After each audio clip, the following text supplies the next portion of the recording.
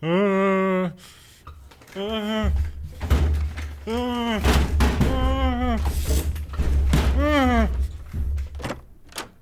James. I'm not James. Who is it? Why is it so dark in here? Why is there a light in my eyes? James, we have to host the podcast today. I'm not James. Who is this? Why does your voice sound so familiar? It's because I am familiar. James, we do a podcast together every week. And we're gonna do another one today, buddy. Aaron, is that you? Of course it's me. We've been doing this show for almost 2 years now, James. I'm not James. What? I did not fall asleep in these clothes. Why am I wearing camo cargo shorts, dirty work boots, a dirty t-shirt, and did you glue a beard to me? I may have glued a beard to you. Oh, okay, let me let you in on a little secret here, James. You're not... You are the real James. You're the real James. James is not on his honeymoon. He's not been gone for a week. No, he's here. He's right here in this room. He's you. You're James. I'm not crazy. You're scaring me, Aaron. We're Look, friends. buddy. If you needed someone to host the podcast with, you could have just texted me like a normal fucking person. Why can't I get out of these ropes? Because I tied them too tight. I'm losing circulation.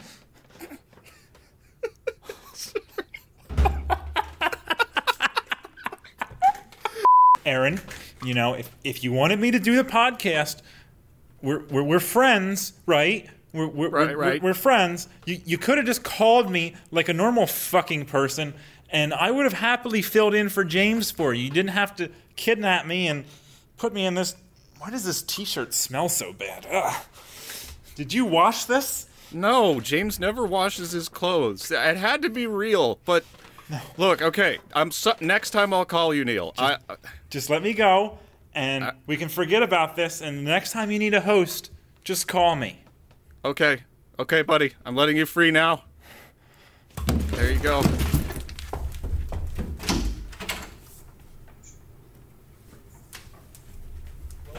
Well, fuck. Hello? Hey, oh, look, it's Aaron. It's been about 2 hours since you fucking kidnapped me and tied me to a chair just as James. How are you doing today? I'm great. Hey, can you fill in for me, for not for me, but for James this week? Yeah, sure. Are you going to glue another beard on me? Or can I do this from the comfort of my own living room? I'd prefer you didn't bring up such traumatic memories for me. It was weird touching your face with glue. That was pretty traumatizing. But okay, let's do the episode then. I'm gonna go. Fucking weirdo. It's like one of the first things he says. She is a bitch. Does he actually call her a bitch? He does. He actually calls her a bitch. And he actually tells people that she's a bitch because he didn't have sex with her. Welcome to We Talk About Dead People, a podcast where we talk about dead people. I'm your host, Aaron C., and I'm here with my good friend and co-host, James D. Say hi, James. How many times do we have to go through this? I'm not James. James and I hope to keep our listeners entertained and interested while we break down various members of the odd and exciting family that is humanity. The way this works is that James and I will do our amateur's best to give a basic account of the major events in the life of a now dead person and give a fairly accurate depiction of their individual character, which is much harder to do, but we're going to try anyway. So, James, who do we have this week? No, I tell you one thing. If you try to kidnap me again, I'm going to be ready for you this time, and you're going to be one of the dead people being talked about. Oh, that would be such a... Could you do that, like, tomorrow? I mean, you did just have that depression episode, so what is this, some sort of suicide by cop attempt? Oh, God. You're a cop? Get off my show. Sid Psychopath hates cops. I'm legally bound to tell you as soon as you asked. The Achilles heel of all police department criminal investigations with undercover agents. We're legally bound to tell you if we're a cop. Right. So you're a cop? Maybe. Okay. So, Neil of the War and Conquest podcast, who do we have this week? Bagran Shri Rajneesh. You mean Bhagwan Shri Rajneesh? Baghdad's free Barkish. Bogart Slod God Beach? I don't know, man. This isn't my fucking show. Yeah, so, yeah, we're gonna be talking about Osho. Like OSHA? Like workplace safety? No, Osho. Osho faux show. Ha ha ha. I resisted writing that joke into the not script. But yeah, this guy's a lot of names. How many other names does he have? He's got his real name, for one. Well, that was actually in the script. Oh. It's like, you know me. You're inside my head. What did you do to me? It's the furries all over again, Neil.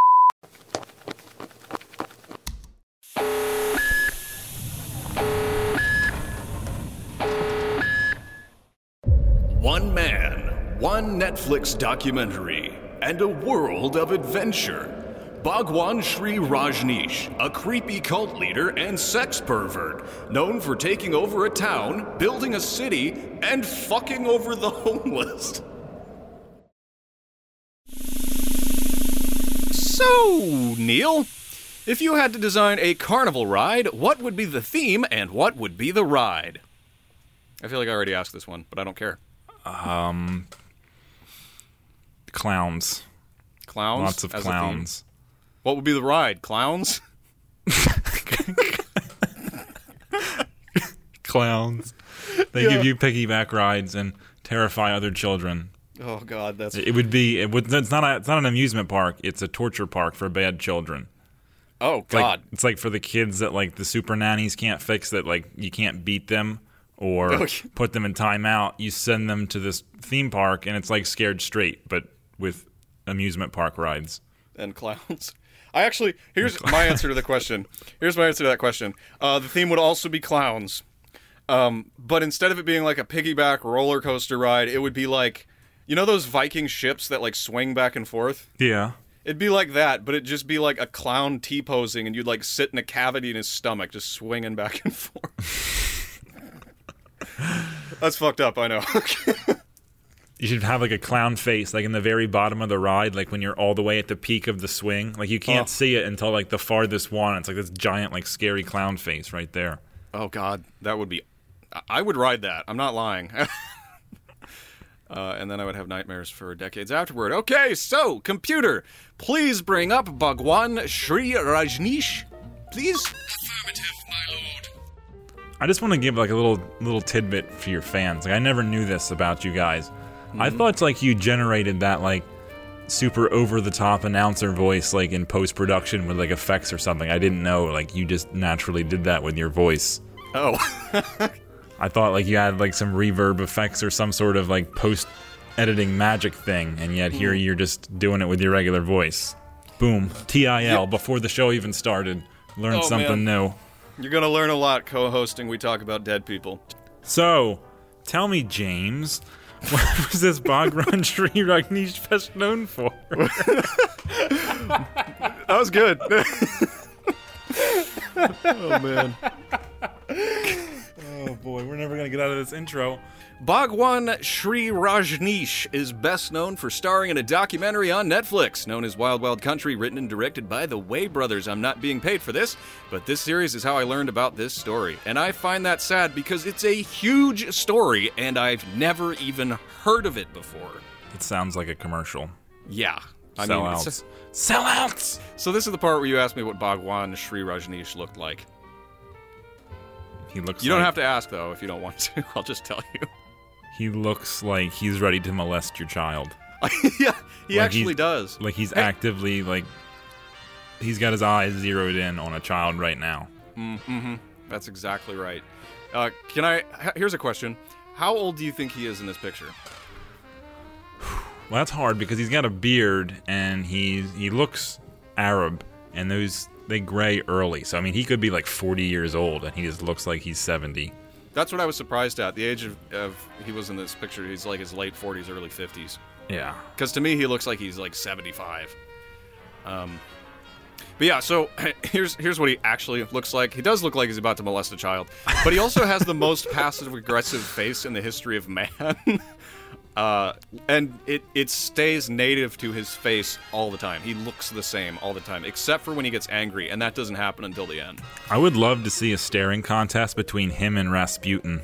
Oh shit, that would be like that scene in the middle of Harry Potter where they're like firing their wands at each other and the power gets stuck in the middle or whatever. Yeah, it's like pushing back and forth, a beam struggle like they stole from Dragon Ball Z.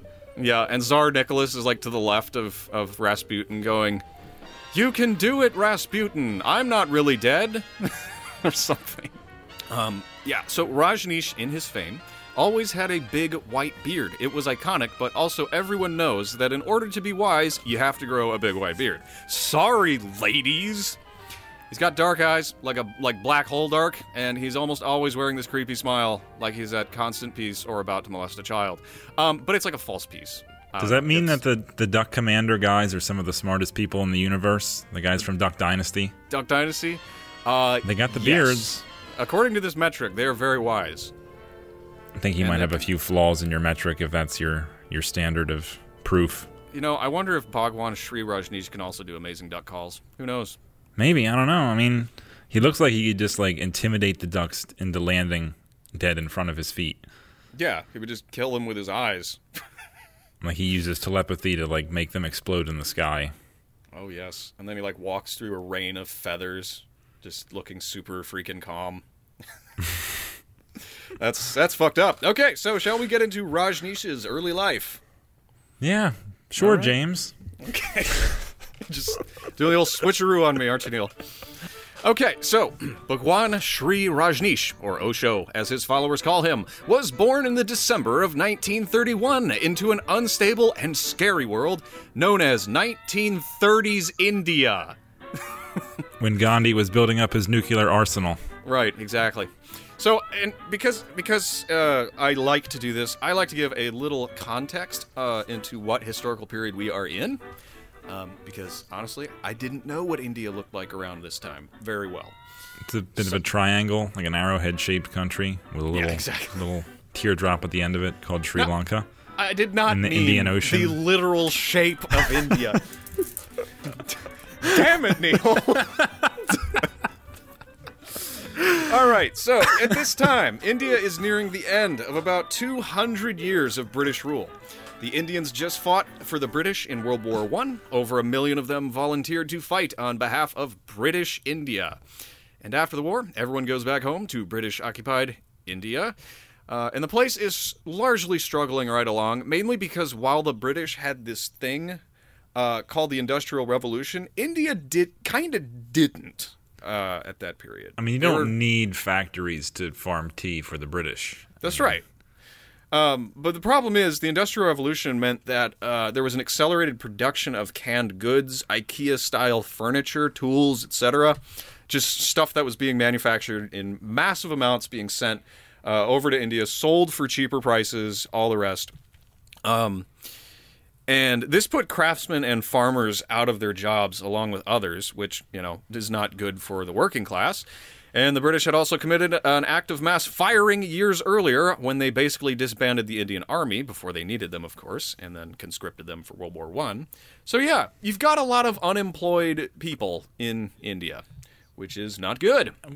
I mean, how far back are you going for this? Because you said it's 1930s. Like, your World War is a little bit off. No. Are we going back pre... Oh, we're going back pretty far, like when Britain first landed. But we're also gonna jump right back up to World War II. Gotcha. Just trying to give you the outline a little bit. So here's the thing. So World War I was bad, but World War II was kind of worse because it brought more conflict between the British and the Indians, because Britain wanted India to fight again. But at this point, they've had like 10 years of Gandhi, so that's probably not going to work so well. And British India nonetheless declares war on Nazi Germany and officially gets involved with the war, but it's British India, which means it's being represented by Britain. Well, it was also being pretty actively invaded by the Japanese. I mean, they were conquering their way through Southeast Asia, so pretty soon the Indians are going to have a dog in this fight no matter what, whether they want to fight with the British or not. And that's a really good point, because there were really two sides to this. There were the nationalist Indians who were not fans of British rule and also not fans of fighting wars for their colonizers again. So they started up something called the Quit India movement in 1942. Unless Britain gave independence to India, the people would no longer fight for Britain. This didn't work. So what are you going to do? Form an alliance with the Axis powers who might indeed give your independence to you if you help them defeat your longtime colonizers? Of course you do. I feel like that's not a very far-sighted thing. Like, they didn't really look that deep into the Nazi ideals. I mean, you're not white, you're not right. If it's brown, it's down. Something like that. Yeah, it didn't work out so well for them, but they were also really sick of the British, so they were just like, anybody who's fucking over the British, let's go. The British are literally Hitler. Yep. Or I guess it would be literally Churchill at that point if we're getting into World War II analogies. Or yeah, literally Chamberlain. Yeah, we're going to talk about Churchill a tiny bit here. So yeah, India's split. India fights for both Germany and Japan in Libya and Singapore, among other places, while also fighting for, while also some Indians fought for Allied interests as well. So India is kind of in a really fucked up place right now, and that's basically it. And here's the thing. So the Indians fighting for the Axis powers really pisses off Winston Churchill. And this just gives him another reason to dislike Indians. And I'm not saying, like, he had reasons, and I'm not saying they were good reasons, but he had plenty of reasons. So he's doing all he can to stop, like, the importation of goods into India. Now, Churchill being a bastard is the easy explanation, but life isn't easy. There were other reasons that food could not get into India. I just imagine Churchill drunk off his ass one night, because he pretty much always was. Yeah. And he made that call that I think it was Nixon who got drunk one time and was like, yeah, fuck it, bomb Russia. Oh shit, did that really happen? Or it was either Johnson or Nixon. One of the Vietnam era presidents got really fucked up one night and was like, fucking nuke Russia. And the underlings disobeyed the thing. But I ever wonder if that went through Churchill's head, fuck those fucking Indians. Bomb them. Yep. Drop bombs on them. Fuck them. Yeah, well, here's the thing about it. Okay, so there was a massive amount of resources being redistributed for this secret operation you might have heard of, known as Operation Overlord. I don't know if you've heard of that one. Nope. Okay. Yeah, D-Day. So anyway, I know you've heard of it. So Churchill said that even if he wanted to help India, he probably couldn't. You know, he's smirking past his cigar and sipping a little bit of champagne while he's saying, even if I wanted to help them, I couldn't. Well, why? Well, Japan went and captured Burma, which means that shipments from allied countries have been curtailed entirely. They just can't get through. So even if Churchill did send those ships with those precious resources aboard in some Hail Mary attempt to get food to those dying of hunger, there was a good chance it would be all for naught, and the tea and biscuits would simply be captured by the enemy and used, or just straight up blown up. Which either helps the enemy or helps no one. So, yeah. Oh, I wasn't even paying attention. I'm reading an article from Business Insider about Richard Nixon trying to nuke the Soviet Union. All right, let's settle it. All right, it was Nixon. So it was Nixon, but he wanted to nuke North Korea instead of to indirectly hurt the Soviet Union, because the Soviets were supplying all their things. That's a really drunk thing to ask for. Please nuke North Korea. I really want to piss off the Russians. All right, so here it is. So months into his first administration, his North Korea shot down a spy plane over the Sea of Japan. And then he got drunk one night, and he wanted to drop a 330 kiloton nuke on a North Korean airstrip. That's amazing. I'm glad he didn't, but that's amazing. So, when you were reading Business Insider, I was running a podcast. I'm sorry, it was bothering me. No, it's okay. It's okay. So what I was saying was that Churchill really can't send any help to India because the Indian Ocean was like a nautical kill zone. And at this point, the Allies had lost 250 full-size merchant ships with nearly 1 million tons of cargo, and the Japanese Navy was no stranger to sinking these kinds of vessels. Yeah. Yeah, so it's a kind of a sucky situation for everybody. Well, right? I feel like if India, all they had to do to feed them was just to switch some of that tea production to actual food. There's plenty of farmland in India you could farm for food. But, yeah. I guess that cuts into the British tea thing, and that's a fate worse than death. Well, you're actually not far off from what exactly caused this famine. The British rule had been working to industrialize India, and to do that, they were pulling people off of their farms and putting them into factories. And they'd been doing this for quite a while, so there was no generational agrarian nature sort of left over. It had been eroding for quite some time due to the influx of cheap imported goods and the rapid industrialization of Calcutta and other major cities. And guess what? Most farmers simply couldn't compete with this in those days, let alone over the course of 200 years. So when the rice and grain shipments just kind of stop, you're going to have problems. It's like trying to open up a mom and pop burger shop next to fucking McDonald's. Between McDonald's and Burger King. Yeah, you're fucked. With the Chick-fil-A right down the road. You're not going to get that much business for your $20 hamburgers.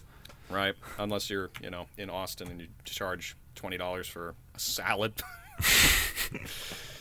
So, as you might have guessed, there's a lot of controversy about this famine because it's fucking horrible. Something like 2 to 3 million people died between 1943 and 1944 until things actually started to turn around. What is it with the British and telling their colonists to grow the wrong crops? I feel like America was the only colony that wasn't forced to grow something that caused mass famine. We have the Irish potato famine because of the British. Now we have the Indian, whatever the name of this famine is, because of the British telling them what to grow. Right. Well, it's like the British, they didn't learn from any of these, but it all happened in a relatively short window of time.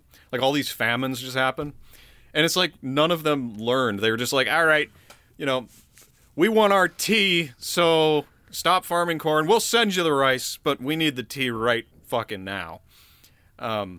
Yeah, it's a whole thing. So anyway, I just kind of wanted to tell you all of this because you need to know that Bhagwan Shree Rajneesh lived through all of this turmoil. This was a terrible time to be in India. He wasn't in the center of it, though, because he wasn't born on the coasts. But this was the kind of world he was born into. A confused, fucked up kind of place with no goddamn bread. I feel like we probably should have mentioned him a little bit earlier in this podcast. I feel like we're a half an hour in from the intro, and this is the first time we've mentioned the guy we're actually talking about today. Efficiency wins. We're going to be talking about him a lot from here on out, because you cannot look away from this story. It's ridiculous. You can't look away because I wouldn't trust turning my back to a guy that stares at me like he does. It's like locking eyes with a fucking wolf snarling at you. You don't look away. Yeah. You stare into his soul until you've backed out of the room and locked the door behind you. Yeah. Yeah, I don't recommend spending a lot of... Wow, okay, so let's talk about Bhagwan. All right. It would be a great intro right there. Dude, now I know what it feels like to be derailed. I was derailing you so much when you came on our show, and we did an episode together. Now I know what it's like. I was getting a shower the other night, and I was thinking to myself, payback's a bitch. For real, though. So, Bhagwan was not born as either Rajneesh or Osho or Bhagwan. He was born named Chandra Mohan Jain, and he was raised for his first 7 years by his grandparents. Rajneesh records that this was a great time for him because he was basically allowed to do whatever the fuck he wanted around Grandma's little home. But then Grandpa died, and Rajneesh was only 7, and this severely affected him and got him thinking about death a lot. He ended up going to live with his parents, where he got a girlfriend who was also his cousin. Just drop that in there. At 7? They were good friends at 7, and then at 13 or 14 or whatever, they started dating. But then she died of typhoid at 15, which sent Rajneesh into another spin cycle.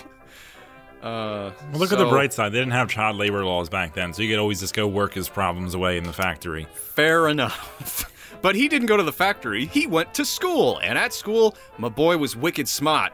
But also, like Good Will Hunting, he was a brawler and kind of a dick. He got in trouble for arguing with his teachers, and not like a student arguing with a teacher about whether or not evolution is real. It was like arguing whether or not the teacher should die because it would improve human evolution. That's the kind of fight he was getting in.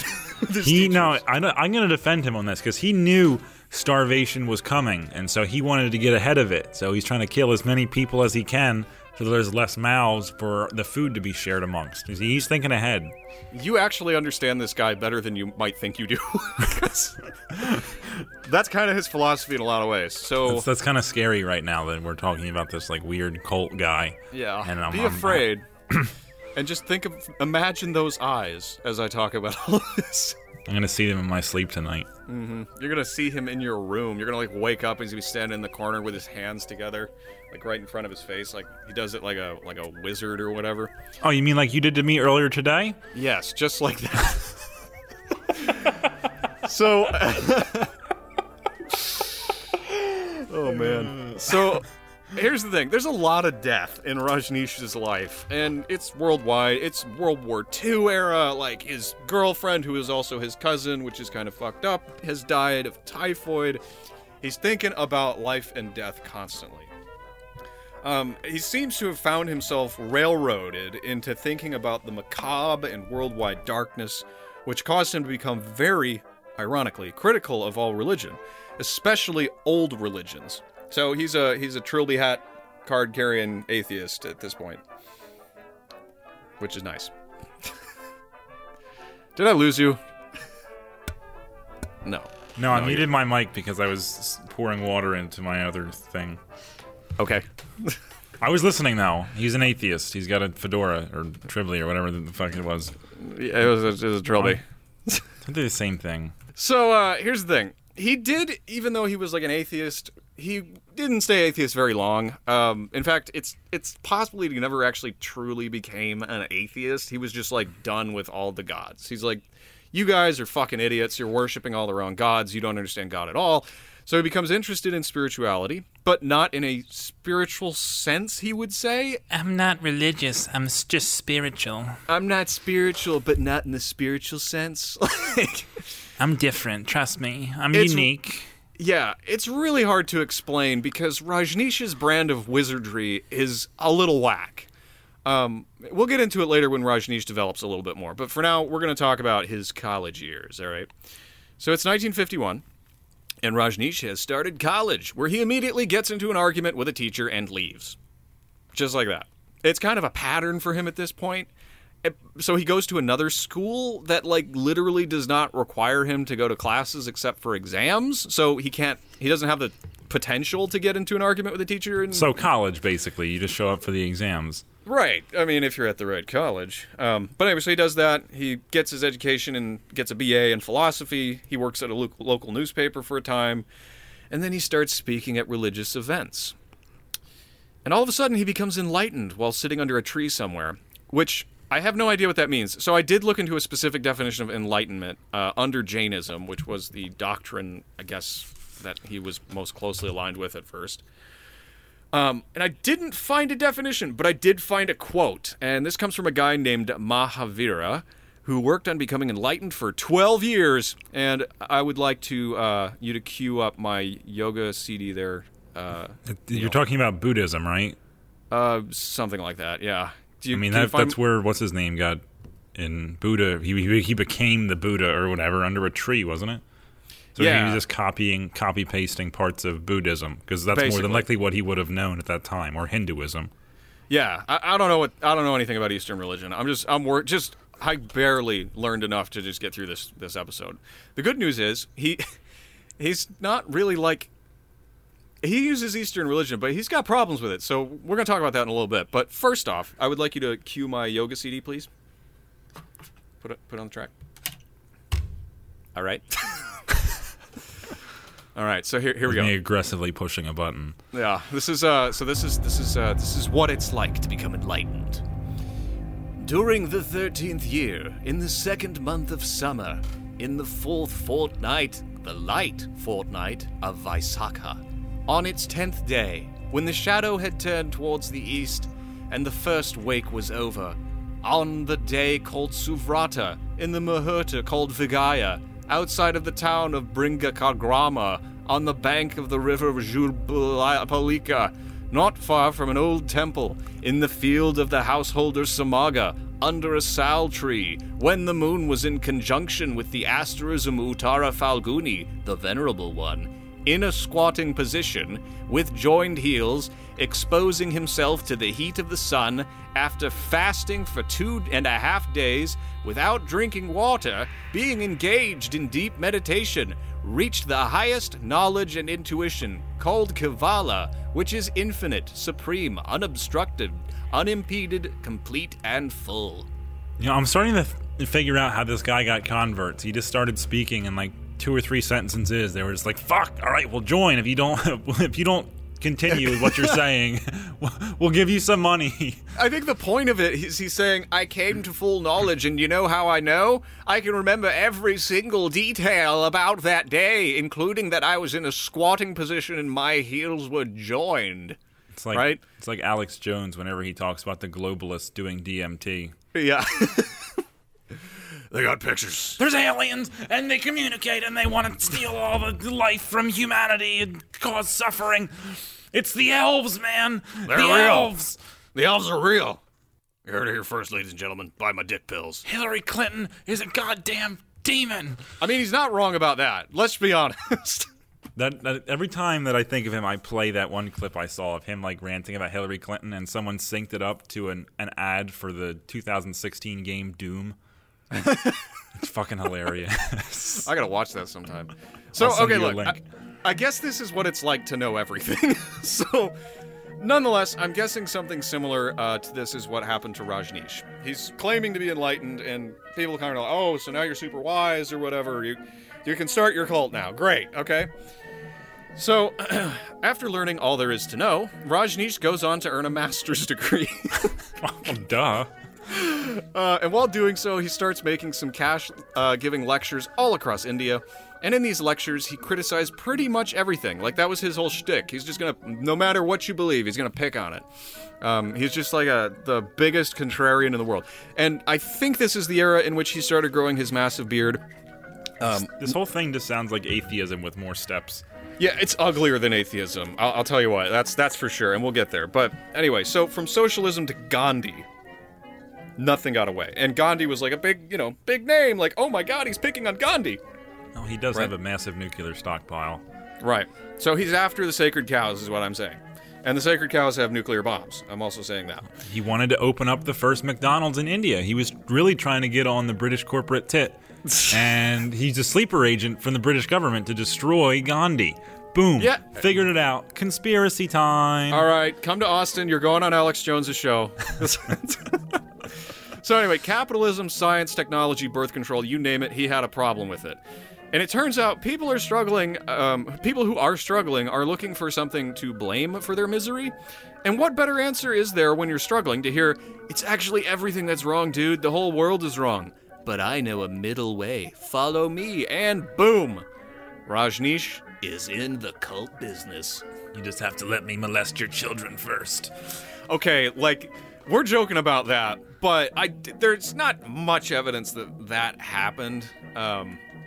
We'll get there. So he's not like, what's his name? Fuck. David Koresh. Koresh, yes. Yeah. You have to fuck the guy's wife in order to him to join the church. Oh, yeah. Oh, God. So freaking funny. I wish we could do another episode on David Koresh. Probably could. But anyway, so, boom, Rajneesh, like, he gets this huge boon of friends, and most of them are rich. And we've had this theme, I don't know if you listen, I know you listened to Rasputin, did you? It doesn't matter. We've run into this theme now where we've discovered that rich people are, like, searching for meaning, and they get sucked into cults really, really easily. Sort of helps explain Scientology. Well, we see it a lot with a lot of modern rich people, as they generally try to at least publicly claim that they're on the left side of the political spectrum because they feel guilty about being rich. So it's basically just like self-deprecating. Oh, I'm going to join this side that politically goes after the rich because I want to show that I'm guilty for my money, then maybe people will like me. It's like Bill Gates is always like, I'll pay more taxes. Like, get the fuck out of here, Bill. You know you're not going to. And even if you do, are you going to worry about your next meal? I don't think so. No. I mean, what is it? What's it? Jeff Bezos lost like $23 billion in his divorce. He made that back in like a day or two of running Amazon again. Like, ooh, you really took a chunk out of my pocket there, babe. Mm-hmm. So the good news is, like, it's not good news. He's friends with rich people, and so he starts selling them individual therapy session, and oh my god, he's just killing it. Soon after this starts, he opens up a little camp and invites all of his little rich friends to come hang out for like 10 days at a time. And the next thing you know, he's starting what's called the Life Awakening movement, and his university asks him to quit his job teaching because, well, he's criticizing them too! It's not surprising. Yeah, like, you work at a place, you're like, this place fucking sucks, and then you're telling everybody, that place fucking sucks because of these 10 reasons, and then they find out, and they're like, yo, you, like, teach here, and he's like, I know, it sucks, you're fired, okay, I'll start a cult. So he's doing these individual therapy sessions. The hero's journey. What? The hero's journey. It's the hero's journey. It's a tale as old as time. So things go on like this for like 10 years, and Rajneesh is just blowing the fuck up. He's writing a book, and he's putting it out there. It's really short and full of bullshit, and people are buying it, and there's like seemingly no topic he's not educated on, or at least appears to be educated on to his followers, and there's no topic on which he has no answer. And the one he likes to talk about the most is... If you had to guess? The patriarchy. Close. He likes talking about sex. And of course it's sex. It's the fucking 60s. Everybody's talking about sex. Sex has literally been trending on the 60s Twitter for years, right? So he's just riding the sex wave. You know what I'm saying? I wonder if he criticized that too. Like, he fucks these women, and then he tells them all the things they did wrong. And they're like, you're a dick. Like, well, this is literally my shtick. I criticize everything, and... your blowjob skills need some work. Well, it's not quite that. Rajneesh is pushing for free love, which is what any dumb bitch with a cult automatically does when they realize they're the patriarch of a new church populated by wealthy people you can blackmail. Yeah, so he's pushing free love. He's like all about it. Like, just have sex with everybody all the time. Just do it. It's good for you. And so his until followers, you get herpes. Yeah, until you get herpes. Or, like, you lose your fucking soul. So anyway, he's also pissed off with the Hindus, because he got a big problem with the caste system, which, I mean, fair enough. But here's the thing. There's a lot of bagage with Bhagwan.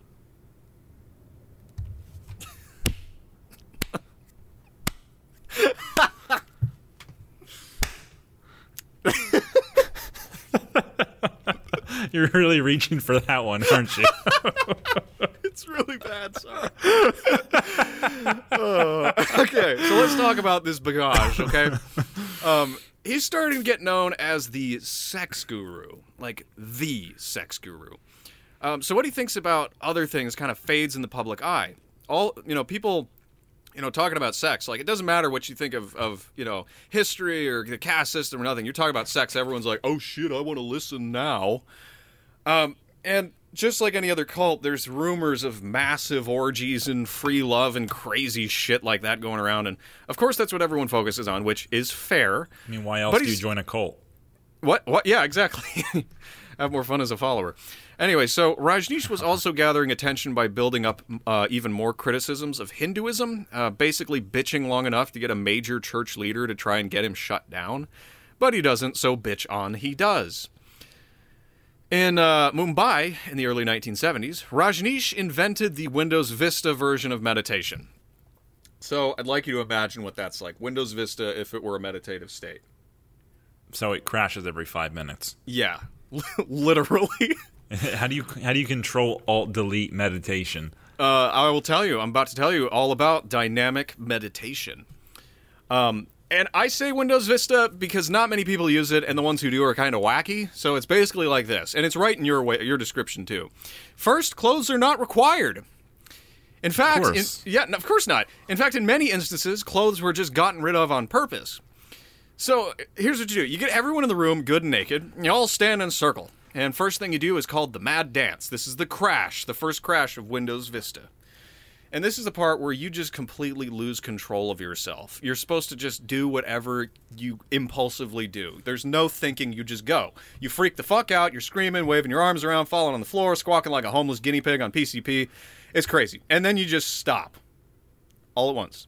This is really starting to sound familiar. Like, all of this happened to me last night. I'm really starting to think that you did that whole kidnapping bit just as a really method-acted way of getting me involved in today's topic. I will not comment on because that accusation. I remember a lot of arm flailing and naked dancing when it was like a night terror. I couldn't move. You'd already used the paralyzing agent. All you had to do was put on the shorts, man. Yep. I mean, that's how you wanted to get me naked so you could dress me up as James and glue the beard to me. Yep. That's actually. I'm not going to comment on the veracity of these statements. Okay. So you're losing your shit and you're naked. And then you just stop and you sit the fuck down and you do proper meditation like a normal boy. And then you do it all again, rinse and repeat. You just like chaotic state, complete, silence, meditation, whatever. Chaotic state. And this is actually insane. And here's the thing, Neil. There are videos of this. Like tons of them. In Wild Wild Country, these people are just like talking about this being like, it's a beautiful movement that's going to save the world, man. And then they just cut to a video of one of these sessions. It's just naked people in a dark room screaming and crawling all over one another, performing sexual acts on one another without clear consent. I mean, it's fucked. I couldn't believe what I was watching. I mean, let me just say, real quick. Let me just say, Neil, I'm a pretty edgy guy. I've played Minecraft for like 10 years. It really, it sounds like a combination of Zumba and hot yoga. Yeah. Just like get that heart rate up and get sweaty and then move around a bunch. And scream. And then meditate. Yeah. And then do it again. Okay, but jokes aside, like Minecraft joke, whatever. Jokes aside, like I watched it and I don't really get freaked out by much anymore. I mean, there's the internet today. You can see whatever you want. That freaked me the fuck out watching that.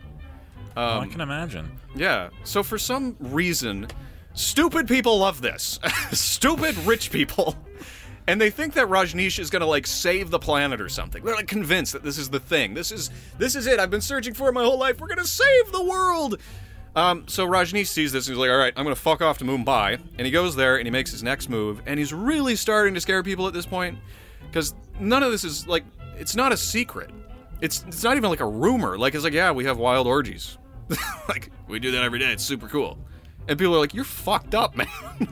So it's not like Fight Club. You're not supposed to talk about it. You're supposed to fucking tell everybody. Yeah, exactly. It's not like normal cults where it's like this shit comes out when the FBI invades. It's like ATF breaks in and shoots your dog and burns your house down. Yep. So his followers are called sannyasins, okay? And they have to do a couple of things. Not have to, but they freely choose to do a couple of things to be a part of this cult. They have to wear red all the time. Like red robes. If they're wearing street clothes, they gotta be all red all the time.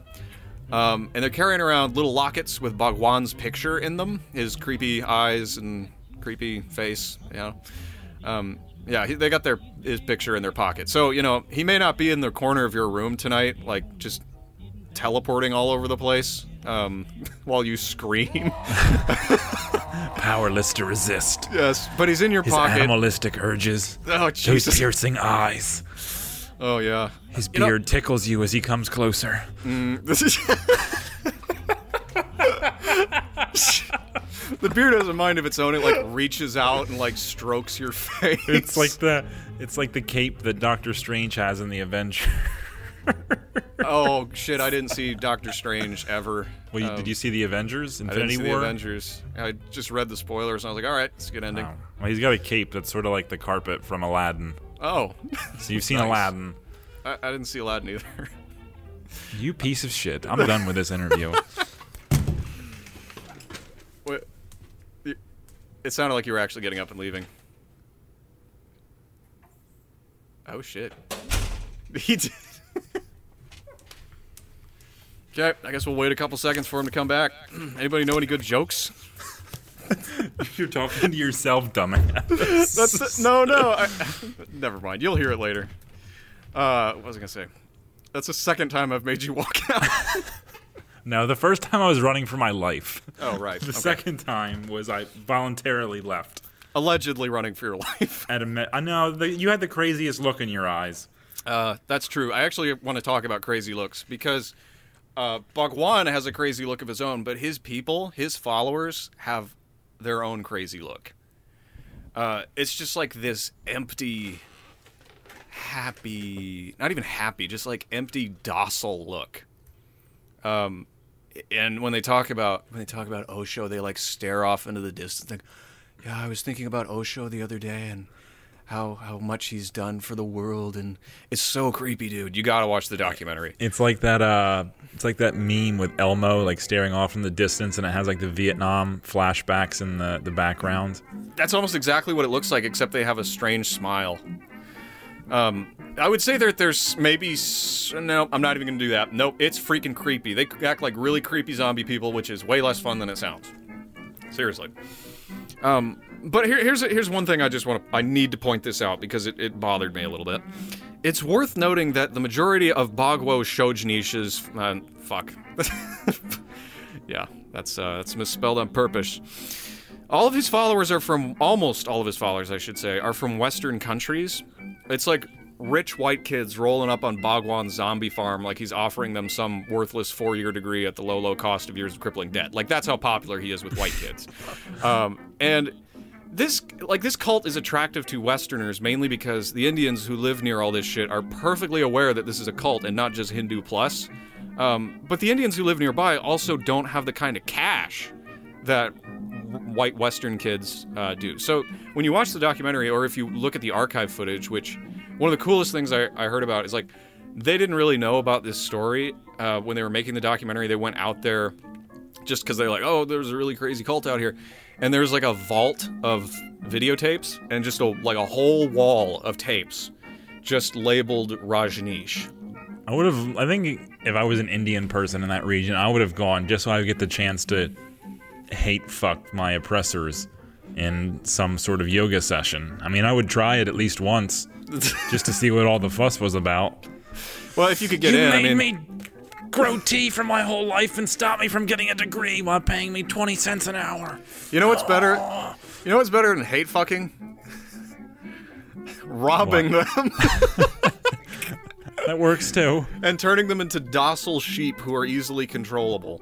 Are we talking about the Tugs now? The what? The Tugs? What the hell is that? It's spelled thug. I think that's where we get the word from. It was the Indian robber cult that would go around and rob caravan routes going throughout India. Shit, I didn't know about that. My mind has been expanded. Yep, that's where the word comes from.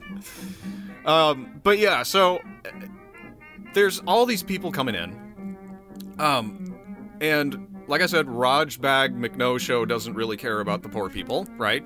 So, and he's making all this cash, and he's like, fuck, I gotta make this bigger. So he builds this thing called an ashram in the middle of a city. I can't remember which one it was, but it was a big city. And it's just like 6 acres of land that's just, it's like green, and it's peaceful, and it's just packed with thousands of Rajneesh's followers. It is here that the ashram, it is here in this ashram that actually he is assassinated, but not. So someone from the outside who was like, this guy is fucking scary, and he's bringing in all these people. He's got to go. So they try to kill him because they're a little bit scared of this movement. But they don't. He doesn't actually die. But that's when old Wagabag decides it's time to get the sannyasins out of India. All right? And in 1981, Boggy Boy buys a ranch in Oregon and takes 2,000 of his people straight to the US of A. And it's this ranch. It's like 150 acres or something like that. It's just in the middle of fucking nowhere. And he renames it. It was like, what was it called? Like Muddy Ranch or something, like Big Muddy Ranch or something like that. He names it Rancho Rajneesh. He should have moved to Texas, like right up the street from the Adventists, and that way they could have, like, if they lived in the same time period, they have like an anger war. Like, no, we're the best sex cult. Like, no, we're the best. Like, we have yoga and have sex. And like Koresh is like, oh, fuck your wife. Trying to like passing out like flyers. Like, join our sex cult, please. I just love that. Like, I can see David Koresh passing out flyers, and then he bumps into a Rajneeshi in their red costume, and he just spins around angrily. I'll fuck your wife. Like one like one of his last tapes they find before the ATF burns down the complex. It's like, fuck that Rajneesh guy especially. Yeah. And the U.S. government. They can both go fuck themselves and let me fuck their wives. Well, the common ground that Koresh and Rajneesh would have is that they both hate the government. So. Yeah. Here's the deal. Okay, let's talk about this ranch a tiny bit, because it's kind of a big deal. All right, so this ranch is within the purview of a little town known as Antelope, which has the population of precisely fuck all.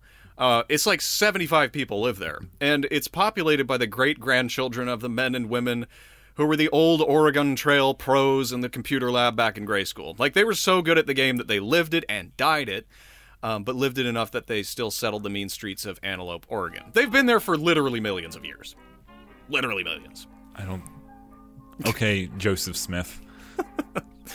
Did they meet Jesus when he came to America too, to witness to the Indians? Yes, they did. And that's why the city was initially named Jesus Town. And then some antelope came along, and it was wearing a white robe, and it was like, I'm actually the Messiah. And they're like, oh shit, we got to change the town name, so they changed it to Antelope. That's the story of Antelope. Sounds legit. Yeah, I might be wrong, but I'm not lying. So.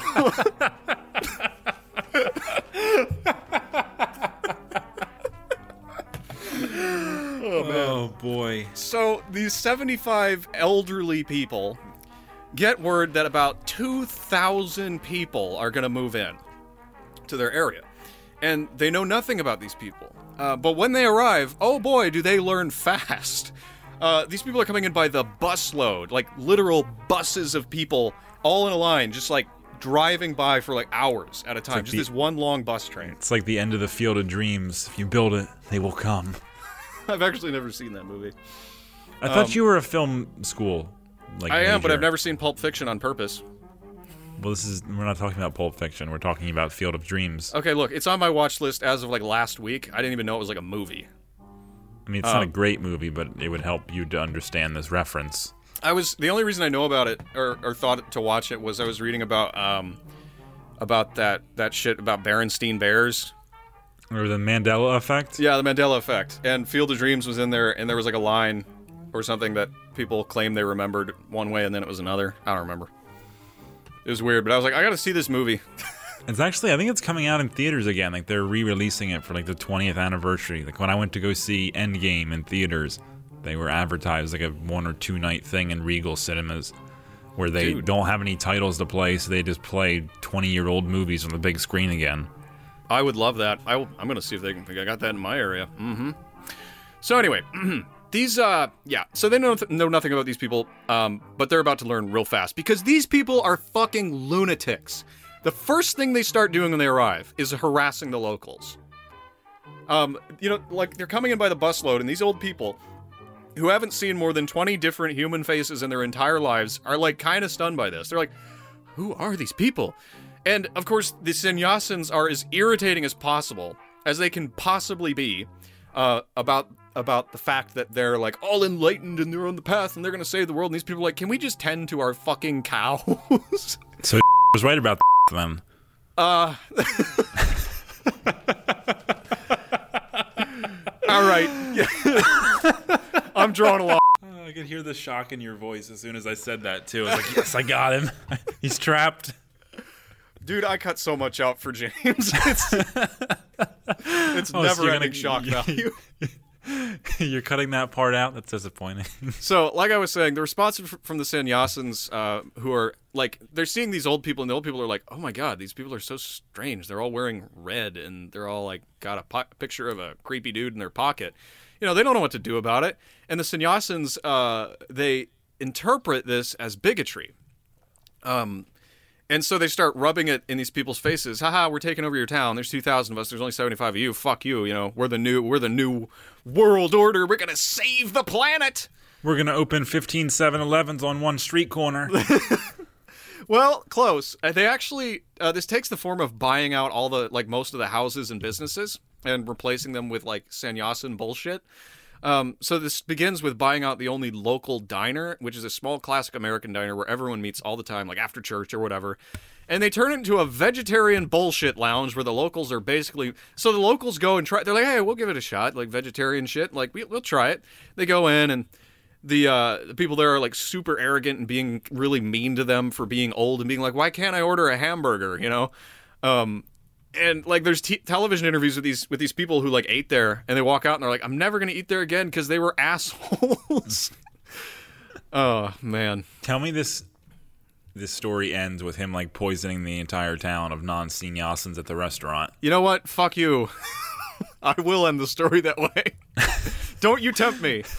He throws like a big, like, this is his master plan. He comes in, he gets everyone to hate him, and then he decides to throw a big, like, festival, invites the whole town, and then poisons all the non-sannyasins at this big thing. Boom. See, that would be the smart play. That would be the smart play. All right, so this harassment also takes the form of the sannyasins forming their own unofficial police force, dressed in red, of course, and they were enforcing laws on the people that were literally not laws. And I didn't even find any examples of this, but in the show they're talking about, they're like, yeah, there's like a curfew for you people. Like, we can be out all night, but like you have to be in by 8 and shit like that. They just drive around in their trucks and like make you do stupid things. So this harassment also takes the form of Ma Anand Sheela, who is Mr. Rajner's secretary, which means a lot more than you might think. She calls everyone in the town bigoted on live TV multiple times for, like, maybe having a problem with people literally having sex in the streets. How funny would it be if, like, the secretary was the only one not getting laid? It's like a role reversal. Like, you know, the trope is, like, the businessmen are always fucking their secretaries that cheat on their wives. Like, what if the secretary was the only one in this cult who wasn't getting laid? Dude, if you start a cult, I will join, because that's exactly right. She was in love with Bhagwan, and he would never do her, and that like really pissed her off, and he knew it too. He didn't want to ruin the friendship. Right. So anyway, so there's an aspect of this that I'm not interested in covering in detail. It's about legality and laws and things, and that's most of like what the problems were, because the Rajneeshis were like doing everything they could to take advantage of loopholes and laws to take power in town. But suffice to say, throughout this entire thing, just know that there are lawsuits up the ass everywhere. Like, everybody's suing everybody. It's a complete legal mess. And yes, obviously, nobody's happy, because soon as Oshkosh landed his plane, his people started causing problems. But they had also begun building. What are they Oshkosh Bagosh? Oshkosh Bagosh. What are they building? Did he found that store? Like, no, I would think he did, but, you know, who knows. So they're actually building a city for Rajnaj for free in the desert. Like, it's a real city. Is there deserts in Oregon? Yeah. They found one, and they're building a city there. What if there wasn't one there? They just burned down all the trees and just dumped a bunch of dump truck loads of sand there. Like, we found you a desert, master. It's very small, I would not be surprised if that was a thing that they actually did for him at some point. Because the shit they do for Bhagwan, we'll get there. So let me tell you about this city a little bit, though. Okay? So it's hooked up with its own fire department, police stations, restaurants, malls, a hotel, you guessed it, called Hotel Rajneesh. They've got public transport, a post office, and an airport. This was real. Sounds like if they just minded their own business, everything would be fine. Isn't that true? They were, like, largely self-sufficient. They had plenty of money. All that good shit. And meanwhile, okay, here's where shit gets kind of hilarious, okay? Once they got the city going and everything was going along, Rajneesh just stops talking publicly. Like, he stopped talking to his followers altogether. The only person he would talk to was Sheela, his secretary. Because apparently he's so fucking deep, you just can't speak right now. No, just can't do it. Nope, too deep for you. Did you ever play Fallout 3 before? Yeah. This kind of reminds me of Harold, the tree. Yeah. Where he gets the tree, he's slowly turning into a tree, and initially, like, he gets a cult following and he fucks with them just for the hell of it, and then he gets bored, and by the time you stroll around, he's like, just fucking kill me already. Yeah. These people won't do it. They love me too much. Yeah, that's actually hilarious, because that is very close to what happens. So he turns into a tree. That's he's come full circle. He started the cult under a tree. He ends turning into a tree. That's Boom, true. It's beautifully poetic. So his secretary, Ma Anand Sheila, is given complete control of everything. And she's the only one he'll talk to. Not have sex with. But not have sex with, no. And so he gives her all his orders and things, but he never says it to anybody else. And all he does for like 4 years is roll around in one of his 93 Rolls-Royce vehicles. 93. He waves at people, and he selects new women he wants to bang by passing out flowers. Like, he just rolls up in the car. He taps the driver, stop. He gets out with a bouquet, and he pulls a flower out of the bouquet, and he gives it to you. And that means he wants to see you later. It's pretty simple, easy to interpret. There's a video of him giving a woman like 30 bouquets of flowers because he really wants to bang her. It's like those the memes that were going around a while ago with like the horny Indian dudes like send Bob, send Vagine. Oh God! It's just like doing that but with flowers. Jesus, like what?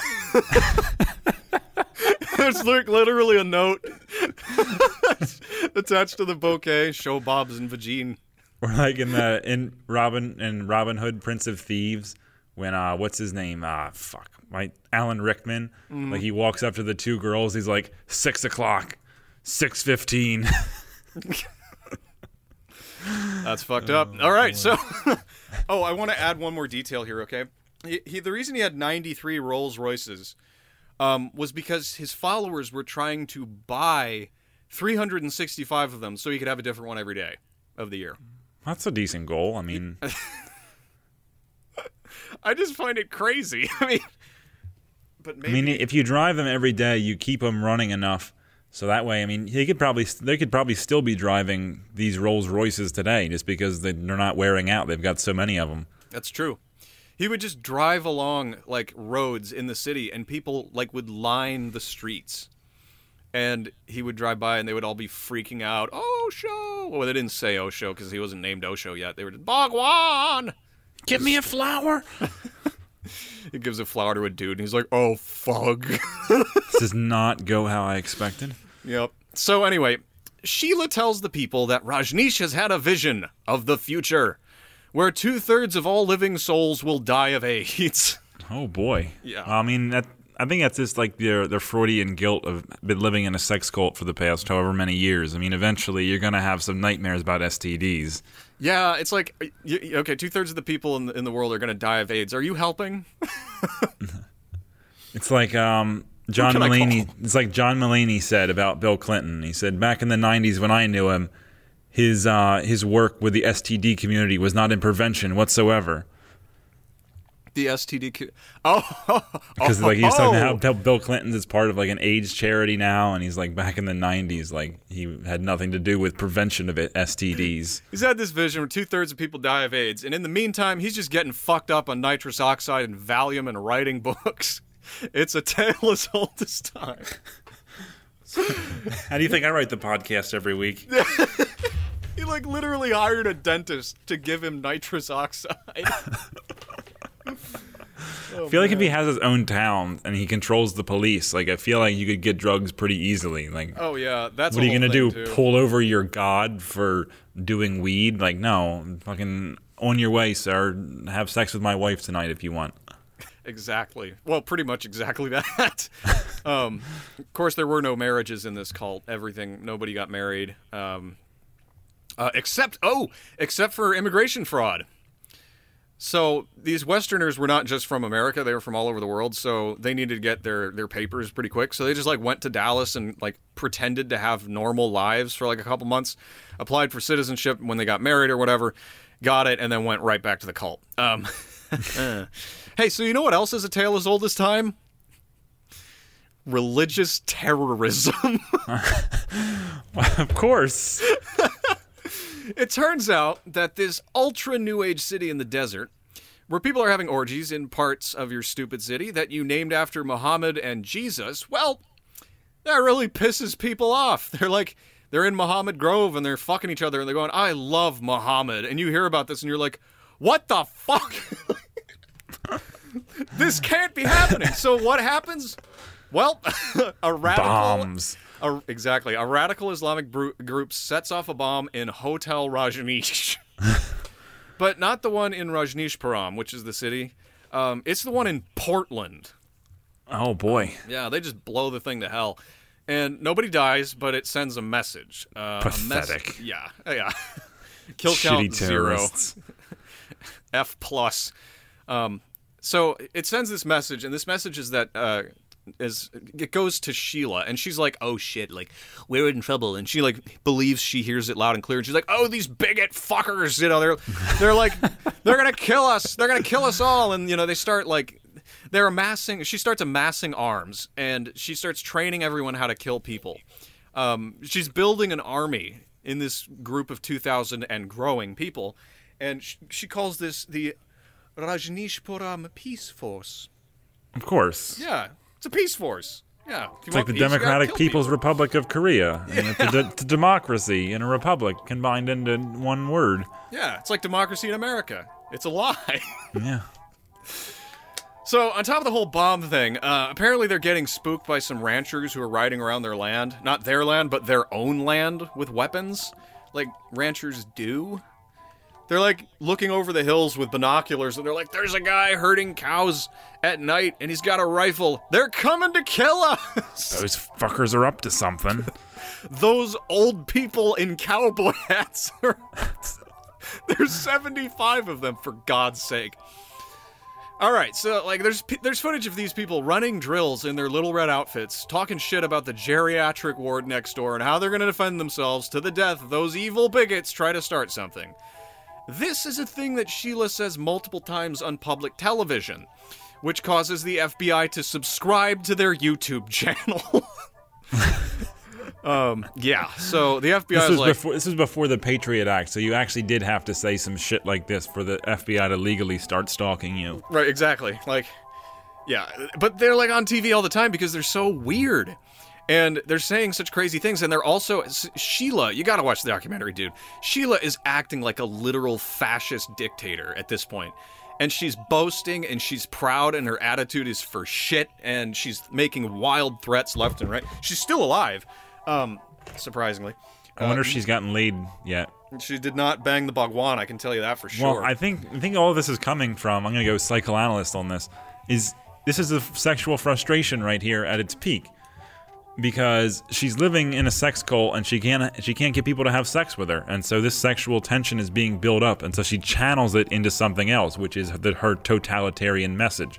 Orwell goes into this in 1984. That's why there's things like the Junior Anti-Sex League. The state makes having sex shunned upon. People can use that energy about thinking about sex all the time to love the state and be a better working member of INCSOC. Yeah, I love that book. It's crazy. And the movie. Did you ever see the 1984 movie? Yeah, it was disappointing. Yeah, see, that's my thing. It's like, I don't think it's a great movie, but I do think they capture the vibe really well. The problem with turning that into a movie is, like, half of that book is just, like, a theoretical, like, dissertation. And you really can't make that into a movie. It's just him lecturing the world about the evils of totalitarianism, which is fine, but once again, unless he's, like, giving a speech, it's kind of hard for it to translate into a movie. It's true. Go ahead. Sorry. His like dissertation like derails the narrative. Like he just like stops, and the main character is literally reading a book for like a quarter of the runtime of the book. It's just someone reading another book inside of your book, basically. That's so meta. I need to get me some weed. Just kidding. Oh, boy. Let's see. We gotta get through this. Yeah. Oh, how far are we in, by the way? Oh shit, an hour and a half. Okay, it speeds up from here, I promise. That's what you think. You keep saying that, and I'm getting scared. All right. So, did I mention that the sannyasins have complete political control of Antelope now? Like, it's not just unofficial, like, oh, we have way more fucking people than you. They've gotten into office by voting themselves into office, essentially. Well, yeah, I mean, in majority, even if all 75 of the residents vote against your candidate, you have 2,000 people. Exactly. So they put themselves into political power in the city, and of course they do what you do when you do that. You change the name of the town to what? I'm just gonna let you guess. Rajneesh. Well, that's the name of the sound. Is you got to make the name a little bit different. Than the found at Rajbashan. It means city of Rajbishan or whatever the fuck is. I still don't know his name. I've been here for an hour and a half talking about him. I still can't pronounce his name. This is that guy in the desert. They changed all the street names too because, of course, to like Jesus Way and Mohammed Street and Buddha Trail, and it's just stupid. I'm having a stroke over here. Has there ever been any street name that's ever made sense before? Like, I mean, I feel like if anything, we can't criticize them on that because normal non-cult people come up with shitty street names all the time too. So I'm going to cut them some slack on this one. Let me tell you something though. I used to live on a road that was called State Line Road, and you know why it was called State Line Road? Because it was on the county line. I'd tell you, but I'm dying. You all right there, buddy? Yeah. So it was literally on the state line of Wisconsin and Illinois. I could throw a rock from Wisconsin to Illinois. It was awesome. And I thought it was super cool because I was 9. Okay. So they're not done, though. They're not done with... I'm sorry. We got to keep moving. Focus. Okay. They're not done. They want more than the town. They want that county, okay? Because the county's starting to be like, hey, you're being weird. The problem is, what's that? You get the county, you control the sheriffs. Right. And then the only thing that's going to come after you after that is the state police. Mm-hmm. Mm-hmm. But here's the thing. The problem with wanting to take over the rest of the county is that the rest of the county outnumbers them. Use all those guns. Yeah, not by much, though. Thin the herd. Jesus. The brilliant political strategy. You just murder your way to plurality. Basically, they have a better answer though. Okay, and the answer is obvious. All right, they're gonna send their fleet of buses all over the country to pick up desperate homeless people. Perfect. So these buses just start showing up in major cities, and they're just like, hey. You want some food? How about some clothing? How about a job? How about an alcohol ration? Like, that's how they get them on. All you have to do is get on the bus and you get free beer. I want to join this cult. We got guns, sex. All right. Well, not so fast. Free alcohol.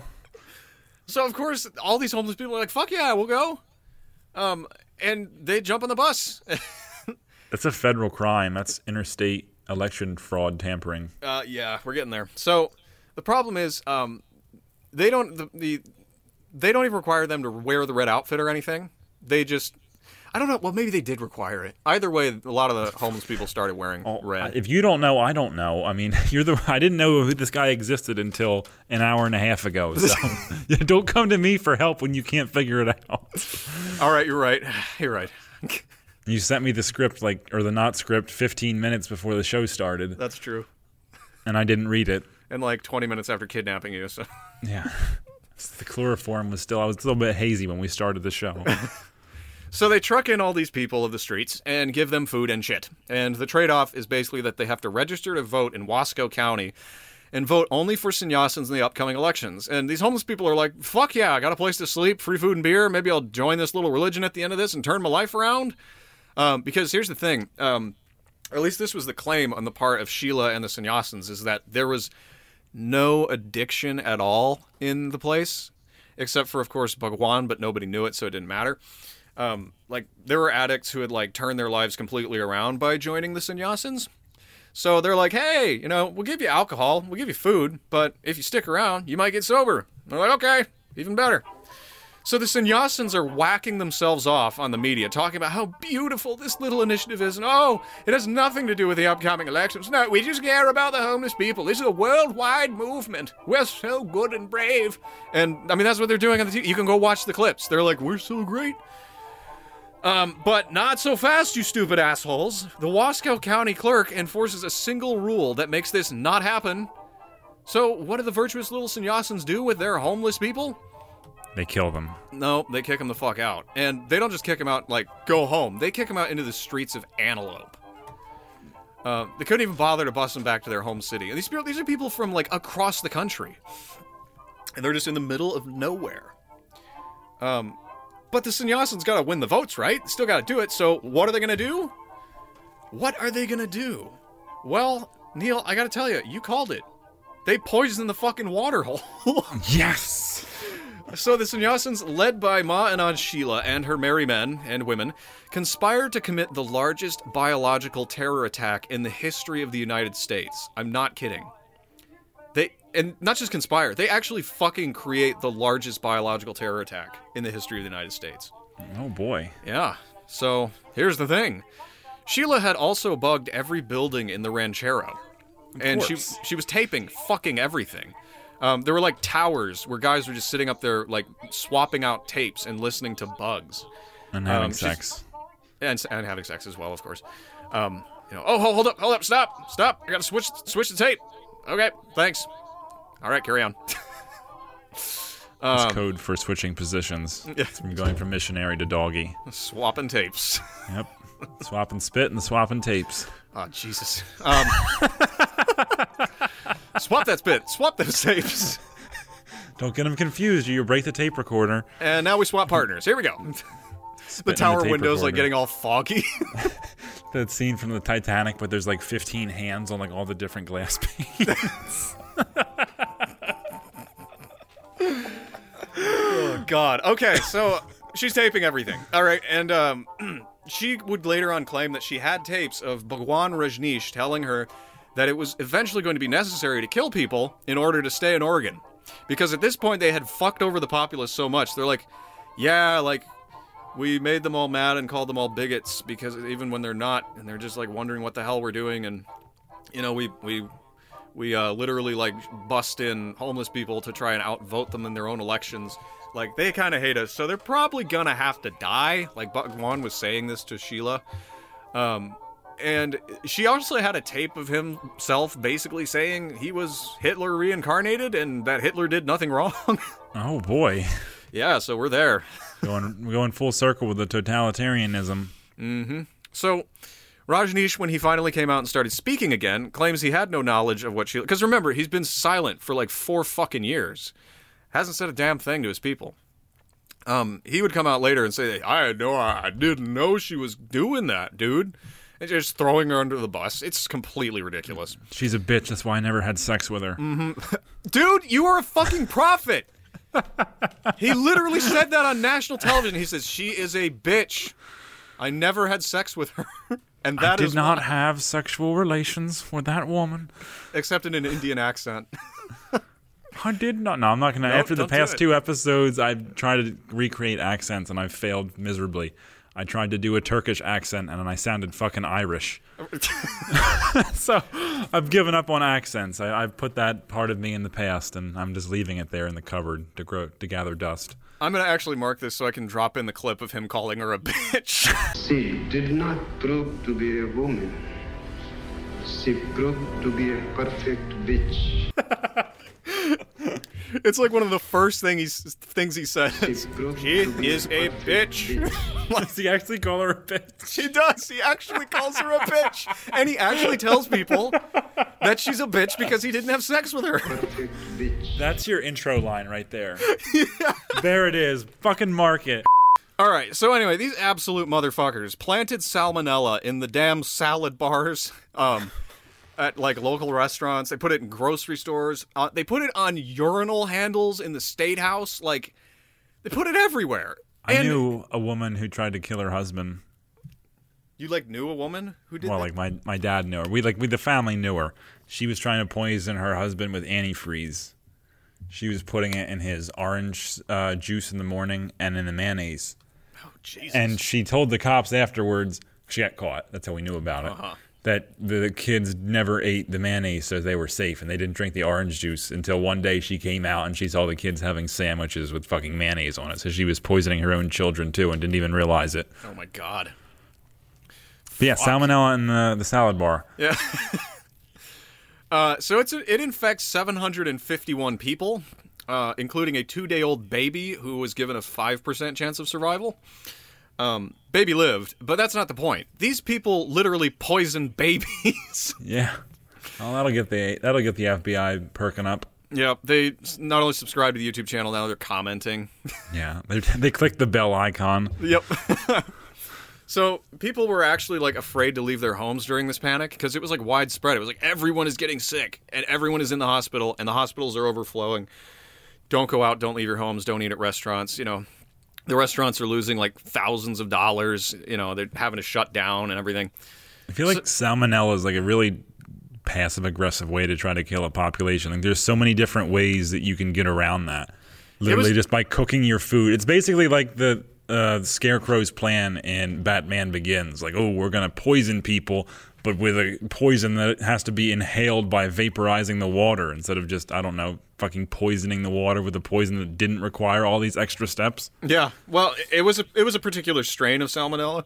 Okay. It was slightly more deadly, but I think they nipped it in the bud fast enough that nobody died, and they figured out that it was a terror attack pretty quick. So the media starts freaking out, and everyone in the county knows who did it. They're like, oh, it was them. It was them.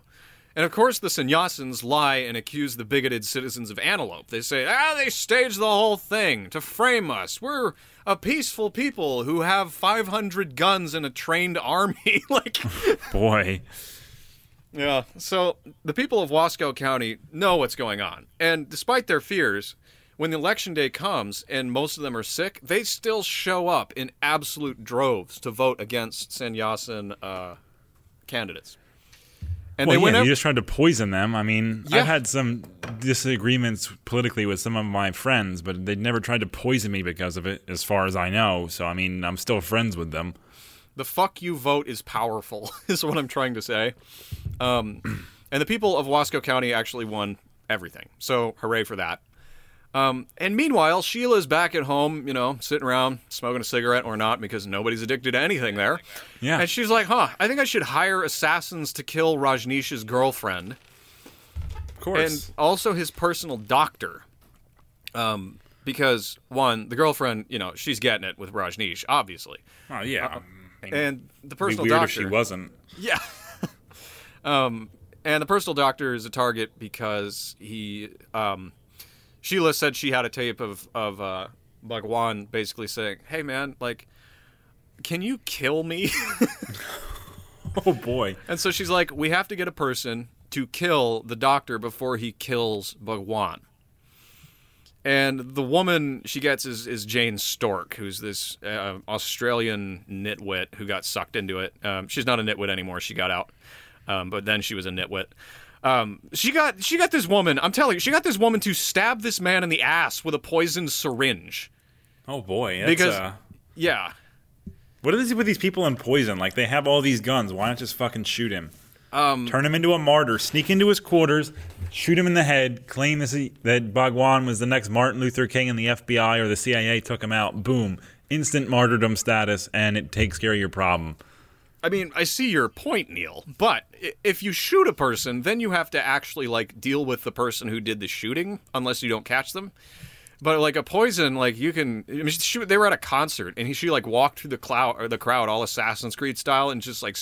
stabbed him in the ass. She goes, Deveroj, come here. And he, like, comes in close, and she's like, I have a message from Sheila. And she just stabs him right in the ass.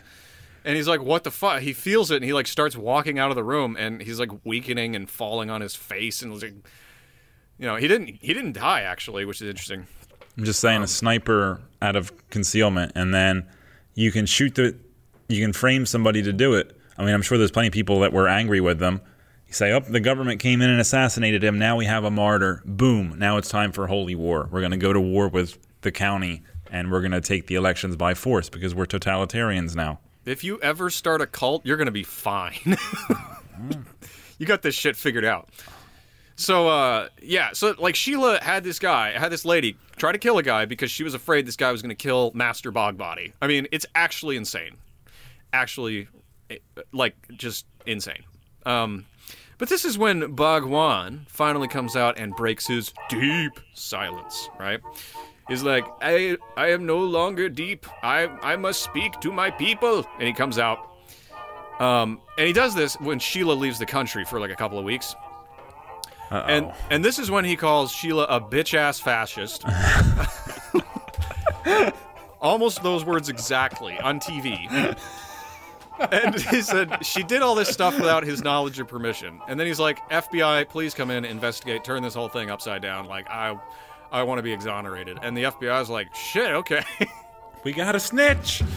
And by the way, everyone's watching this shit on TV. Like, this drama is unfolding before the American public. The whole world, actually. They're like, what the hell is happening out there? So, what year is this, by the way? Because we've been going all over the timeline. What year are we at right now? This is like in 1984. Oh, 1985.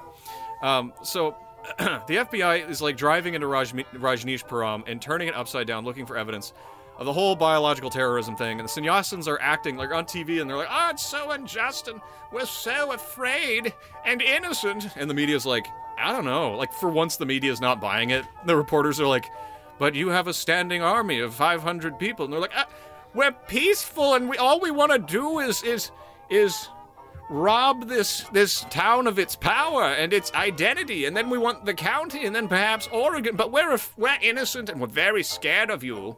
Like that. They should have said, well, why would we bother with poison if we have all these guns and people? Wouldn't we just shoot these people? Boom. Done. Exonerated. I mean, and meanwhile, they're like literally stabbing people in the ass. It's gotten there. This is a very passive-aggressive cult. Yeah. Like they don't do anything directly. Everything is indirect. Yeah, it's like poisoning. You don't die instantly. Let me talk to my fascist secretary for once. Oh, let me just call her a bitch on national television. Yeah. Instead of murdering someone, let me just stab them in the ass with a syringe of something that might not work. Instead of shooting people, let's just give them an easily treatable and detectable disease. Yes, that'll do it. So, the FBI is like, all right, so we got enough evidence to extradite Sheila. She's still out of the country, and she knows that Bhagwan's onto it, and she heard him call her a bitch on TV. So she's like, oh, fuck, and they extradite her, and she goes to jail, where she's sentenced to 60 years in prison. 3 separate counts of 20 years.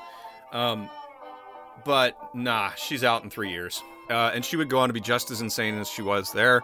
She was tried and convicted of trying to assassinate the senator who was going after her during this period in 1999, I think. But she was tried in some European fucking country, I don't remember. And they were like, yeah, you did it, but we're not going to make you do anything. You're not going to go to jail. It's okay. It's not our senator. We don't give a shit. Yeah. Just don't fuck with our senators. Anyway, so Rajneesh comes out to talk again, and he claims he's not a religious leader. He tells his people, I am not a religious leader. I did not have sex with that woman. And here's the thing, his followers are like so into him, they're like, oh my god, this is so meta. He's like a religious leader, but not. And they're like, wow. He really is Harold the Tree from Fallout 3. Yeah, he can't get out of it. He's fucked. Kill me. No wonder he was trying to get his dentist to kill his ass. Yeah. He tries to get his dentist to kill him, and then he gets counter-assassinated, and even that doesn't work. This poor guy can't die. He wanted out of this cult like 10 years ago. Yeah. He's like, I'll just be quiet. Maybe that'll shut them up. And they're like, oh my god, he's so mystical. Deep. He's saving up the tension for his next great speech. Yeah. So when he announces he's not a religious leader, everyone's like, oh my god. And they're like dancing and shit. They're like happy. There's a video of them like, yay, it's not a religion. Fuck religion. We're not religious. Because he tells them, he like pulls the ultimate party foul. He's like, this is the last thing I can say. And if you guys fall for this or like read this the wrong way, I'll just fucking shut up again. So he calls Rajneeshism, he says, this is a religionless religion. That's a quote. This is like atheist church. I know. Hey, have you ever been to an atheist church? No, I haven't. It's fucking stupid. Yeah. I went to one and I walked out halfway through, like lit up a cigarette. I'm like, fuck. Put on your Trilby hat and walk down the road. No, I left the Trilby hat behind. It's just like in the foreground, my silhouette is walking away, and then the credits start rolling. So his followers continue to praise his holy name because now that's a religionless religion, and they burn 5,000 copies of his book. I don't know why. They wanted to bump up book sales, so everyone, instead of having 2 copies, they just bought 2 and then burnt 1. Yeah, probably. I wonder if That's how you get on the bestseller list. That's true. That's how Hitler did it. That's why all those books he was burning were just copies of Mein Kampf. Wow, that's a mind fuck. Yeah. So finally, in the late October of 1985, when Marty McFly is going back in time, a federal jury comes up with an excuse, finally, to get rid of Rajneesh. You would think that you could legally expel or break up a massive armed invasion force with a history of bioterrorism automatically, but like any cult, the Rajneeshis are lawyered up like crazy, and the lawyers are, of course, Rajneeshis as well, so they're kind of tricky, you know? Yeah. It's tricky. Fucking hell. Okay. You're gonna have a fun time editing this one. Oh, dude, I'm so ready. Last time I edited it, I nearly listened to the whole thing. I usually don't. I mark it so I don't have to do that. But Rasputin was one that I listened to the whole thing in editing, and I listened to ours I listened to once on ours or my show, and then I went on your guys. It's like, I'll throw them a view. Thank you, sir. We need especially after our off the rails episode when you were like, "Oh, we only have a few hundred listeners." Like, oh fuck, now I feel bad. Go listen to their show. Anyway, okay. So Rajneesh. So the excuse that this federal jury comes up with to indict Rajneesh may actually not be like an excuse. It may not be total bullshit. In fact, there's really good evidence, enough to indict him anyway, that he has been manipulating and evading immigration laws. And this includes sending his fucking people to Dallas to get married and pretend to be, actual American citizens. Anchor babies. But the reason this doesn't matter so much is that the rumor is going around that in Rajneeshi land, that the National Guard is going to literally invade and arrest Rajneesh. And, of course, that is actually going to fucking happen. And it's happened before almost. Because Sheila did her whole thing where she went on TV and said they'll literally go to war with the United States if they try to stop them. Sure. And she's on record as making plans to use women and children as human shields in a firefight, by the way. Like, I'm not kidding. Like, who needs Kevlar? You can just get a baby Bjorn. Mm-hmm. Strap him to your chest. All right, kid. Put your arms down. You're getting in the way of my sight picture. Oh, God, I just thought of a really bad joke that I'm not going to tell. Okay, I'm going to tell it. I've crossed the line like 15 times already today. Okay, I'm going to tell it. And it's not even that good. It just has what can you say that's going to be worse than some of the shit that I've said today? Okay, it's like Field of Dreams, okay? In the free love city of Rajneesh, Param, if you build it, they will come. All right, I can quit the podcast now. There we go. Let's just end it right there. All right, so Rajneesh... finish the story. So Rajneesh is like, okay, I'm fucked. So he jumps on a plane at his airport, and flies right out of Rajneesh Param with as much gold and jewels as he can carry. And he gets shot down. No. Damn it. They almost scrambled fighter jets. I don't know if they did. I'm not sure. Pretty sure that's illegal. Well, I guess that they consider it a foreign invading power. They're allowed to use military force on American soil. Yeah, at this point, he's been officially indicted. So he's on the run. He's a fugitive. Yeah, so he's going to Bermuda so that he can't be extradited. And he doesn't say a damn thing to his followers. He just one day is like on a plane and they're like, oh, he's on a holy mission or something. Like, there's nothing he can do. He's just like ascended to heaven. At a certain point, he's just like, fuck y'all, I'm out of here. Like, and then just left. And he took $1 million worth of, no, more than that, like $5 million worth of gold and jewels. And, well, the feds have this little thing you might have heard of called radar. So they pick up on him pretty quick, but they're not really sure where he's going. They're like, he's probably going to Bermuda, but we don't know. And they did know that his plane was small enough that it was going to have to stop for fuel somewhere. So they calculate which airports he's most likely to visit and mobilize agents and police to arrest him while he's on the ground. So Rajneesh, out of gas, lands his plane in North Carolina and is immediately arrested by waiting police officers. And so everyone's like, oh my God, he's been arrested. And, people in Rajneesh Param are like, this is fucked. Like, everything's falling apart. What the hell? And Then they fly him. They're like, okay, we're going to send you back to Oregon. And there's a 10-day period in which they're legally allowed to do this, after which they can't transport him or something like that. So it's 10 days long. And so they fly him from city to city all over the United States for 10 full days, like flight after flight, presumably as a fuck you gesture.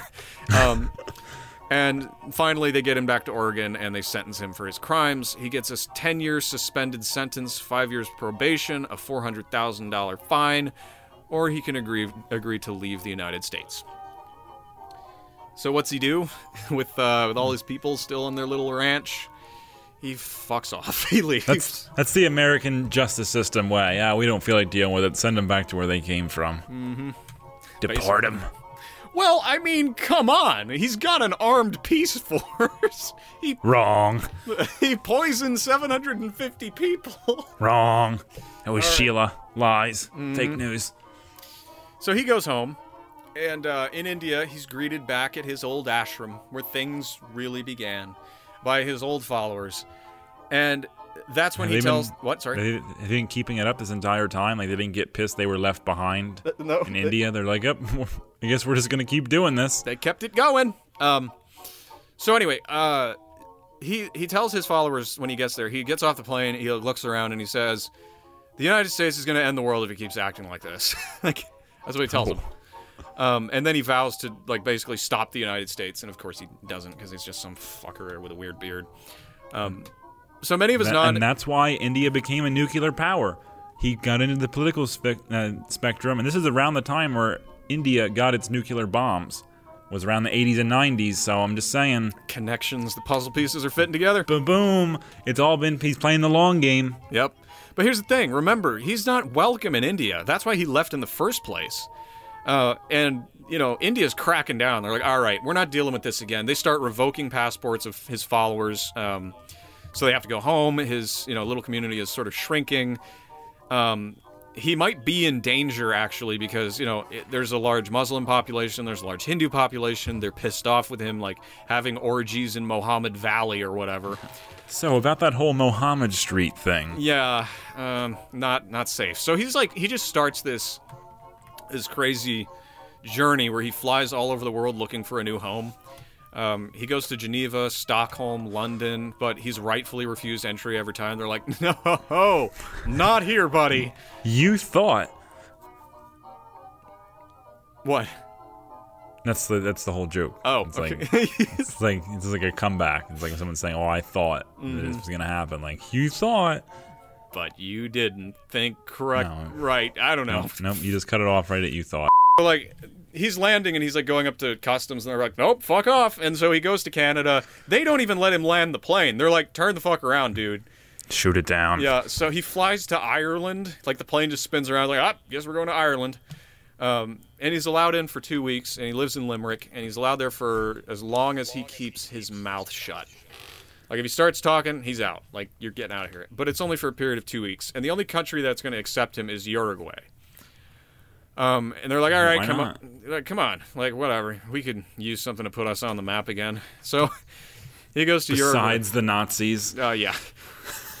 So he goes to Uruguay, and he starts speaking again. And almost immediately they're like, oh no, like, you're done. And so they kick him out again. And he goes to a whole bunch of other places, gets kicked out, and finally, like, even Jamaica. He went to Jamaica, and they're like, nope. And he finally returns to India after a long period of rejection after rejection. So keep in mind, though, like, these Caribbean countries have a religion which is basically like voodoo mixed with Christianity and witchcraft, where there's this one temple where people have to crawl on their knees across really sharp rocks to get up to the top of this temple just to pray to the devil. And they said that this guy was too crazy for them when they have religions like that bouncing around out there. Yeah, that'll tell you something. So anyway, he finally, like I said, just returns to India. He's like, fuck it. I'll just go back to India. If they kill me, they kill me, whatever. And he goes to his ashram and, he just watches the damn thing changing before his eyes. It turns into like a corporate Scientology kind of looking therapy center. People aren't wearing red-colored robes anymore. They're like wearing different colored robes now. The head priests are wearing black robes. And Rajneesh just starts getting kind of sick. He's like, oh my god, this was a trip, and now I'm just gonna fucking die. all those poisoning attempts over the years are coming back to bite him finally. Yeah, so he blames some of his followers for casting magic spells on him. Like, he went out and he was like, you're all casting spells on me, and it's going to kill me. And then in 1990, he just dies at 58. Yeah, and that's it. He's over. Cooked. Sure. His ashes were put in a special room under the words, Osho, never born, never died, only visited this planet Earth between December 11th, 1931 and January 19th, 1990. And then his followers stood around the urn and jerked off into it. It's what basically. He would have wanted. It's what he would have wanted. Making his ashes into some sort of like concrete like substance. Ah, that's disgusting. That wasn't even a line. There wasn't even a line there. I didn't even think I would have to put a line for you to cross. Jesus. Oh, boy. Holy God. Going to hell for that one. Oh, man. There is no hell, remember? So, I didn't write anything about how Sheila ended up. But I'll try to recall what I remember from the documentary. Basically, she is living in some fucking country. I think Germany, but don't quote me on it. And she's like, she owns 2 like nursing homes that like are death wards or whatever. And she's like, this is really fulfilling work, and like I love being, helping people live out their last days and helping them feel peaceful. And it's like all new agey and shit. So there's these dying Germans or whatever, like doing yoga and then dying on the floor. They wrap them up in the yoga mat and just take them outside. All the old Nazi sympathizers. Yeah. Well, it's like, have you ever seen that show Happy before on Sci-Fi? No. Oh, the first season's on Netflix, and you can stream the second. It's really weird, but there's this one scene where they go into this nursing home, and they find out they're all like old Nazis. They all have like Wehrmacht uniforms and medals in their closets, and they have to fight. It's a weird show, but the nursing home and the Nazis, it sort of made me think of that together. That's pretty weird. It's a weird show. Yeah, so the assassin, also Jane Stork, the one who stabbed the doctor in the ass, she had an interesting end to her story. She served a long time in prison. I don't remember how long, but way longer than Sheila, which I was just like really mad about. It was attempted murder, I guess, but like Sheila attempted 750 murders. I mean, yeah, it's like attempted genocide at that point. Yeah. So, anyway, so she had an interesting story. She had to live outside the country, because if she went back, they would get her for something else or something like that, and she would go to prison for even longer. Yeah. So she had longer than 750 murders. Yeah. So, but her son was still in the United States, and basically he was going to die. He had cancer or something, and she started this petition. She was like, "Look, I was brainwashed by this crazy religion into stabbing a crazy religious dude who survived. My son's dying. I'd like to come back to the country." And see him before he passes away. And so she went, and they like ignored her. They're like, "No, you're not going to come back. Like, if you come back, we will arrest you." Started a GoFundMe page to go back to see her son with cancer. Yeah. So here's the thing. She actually did go, despite, knowing she was going to be arrested, because she wanted a last-ditch attempt. And she went, and basically the jury ruled unanimously that she would not be tried for the crime, and she could go see her son. And it was kind of awesome, because she was like really broken up about it. She's like, this cult took everything from me, but it gave me the one thing that I love left in this world, and that's my son. And if I can't see him before he dies, I just, I have to do it. I don't buy it. You don't buy it? I don't buy it. Yeah. Why's people that? who get caught up into authoritarian mindsets like that, especially the leaders of those, generally speaking, are psychopathic and or sociopathic. So they don't really have connections, but they know how to manipulate the connections of others. And what you just said sounds like a perfect story to manipulate a jury from one of those $1 million Indian lawyers that they've had at the reservation for all these years. I think I think you're better at detecting the mind of evil than I am then, because I totally bought it. I was like, yeah, that seems like a nice thing. But you might be right, because when you do submit to something like that, that never quite leaves you. Yeah. Yeah, you're an easy target. You get sucked into something else, do more crazy shit. Especially because she was the one who was doing that. I mean, once the leader of the cult steps aside and you take the reins and you're literally controlling what's going on, you can't pass the buck off to somebody else if you're the one who's doing all these things. Yeah. Well, I want to point out also that, like, I don't think Sheila, when you look at her talk in the documentary, like, I don't know if I can think of a more evil-sounding person than her. Like, everything she says is awful. And it's spiteful and it's vengeful. And it's just, like, it hurts to watch. You're like, this is a sick person. And the thing is, like, they try to play her off as being redeemed. It's like, oh, I take care of old people that are dying. It fulfills me. But then at the same time, it's like, she's saying all the same shit she was saying back then. Like, yeah, if I had a chance, we would have taken over that county and then the rest of the world and, made everyone submit to the Rajneeshpuram or whatever. Yeah. She would have done it. But now she's just an old washed up hag who fucking did the documentary. And, God, like, they end on her, like, saying, like, I think we all need a drink. I'm like, yeah, I think you need, like, enough to kill you. I really do think that I could be a successful cult leader because I successfully turned you from being sympathetic to this woman to, like, fuck that bitch. She was lying the entire time. No, I'm talking about I'm talking about Sheila, not Jane Stork. Oh, we're talking about Jane Stork was the one who went back to see her cancer son. Yeah, Jane Stork is the one who went back to see her cancer son. Okay. I got confused there. I thought it was Sheila that was trying to play the innocent. All right. No, Sheila. I take back this whatever I said the past 5 minutes. Sheila also is trying to play it innocent, but she's also not hiding her radical beliefs as well. Okay.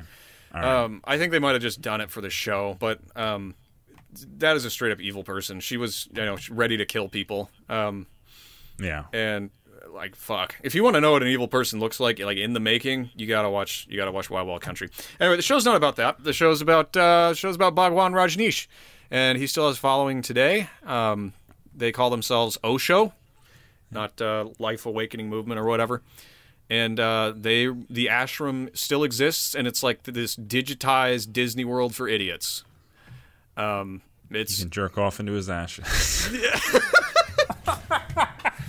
Fuck you, Neil. Oh, God. Oh, man. So good. All right, so what do you say we head up to the surface and finish this thing? Let's do it before we get too far down this rabbit hole. Yeah. Don't trip over that urn over there. Don't worry, nothing will come out. It's all hardened by now. Oh, God.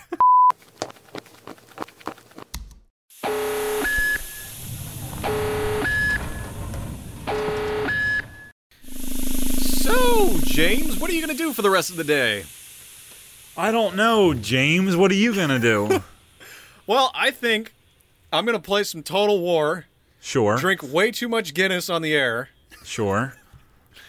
And eat a Burger King burrito. Do they still make those? Yeah, they do. They only serve them. Oh, wait, breakfast is all day now, right? Because they have to keep up with McDonald's. Mm-hmm. Forgot about that. Yep. Always living in the shadow.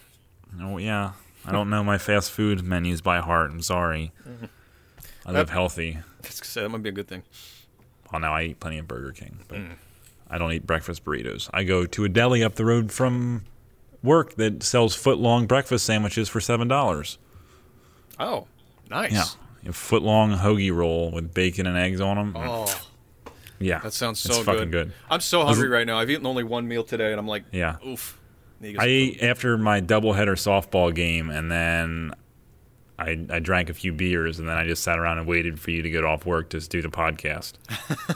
So I've had one meal today at a bar. So that's how well my life is going today. That ain't bad. No, it sounds like something James would do, which is I can see why you confuse the two of us. This really was our opportunity to roast him for a whole episode, and we didn't. We held back. I know, we did. We let it all out now. Yeah. Fucking James. Did you catch what I was doing? Like towards like the middle to the end of the podcast, I kept saying like sure. I was like, I got to make him feel like he's still talking to James. Oh yeah, no, sure. I appreciate that. Of course, you're so used to it now, you probably didn't even notice it. Yeah, I talk over him all the time. Okay, so I think it's time to bring the show to an end for today. If you hate us, you're probably right. So consider funding the show by becoming a patron on patreon.com. Or if Patreon is not your thing, which is not my thing either, but we have it because we need money, drop us a little tip in Venmo. That's at WTADP. More people are doing that. It's kind of fun. They send little notes. It's very nice. Our cover art was created by the Ian Patterson of Ian Patterson Illustration. You can view more of his wonderfully whimsical work at www.ipattersonillustration.com. With all that being said, we'll close out and let the sounds of James enjoying his honeymoon play you out. Have they found the Holy Spear of Christ yet?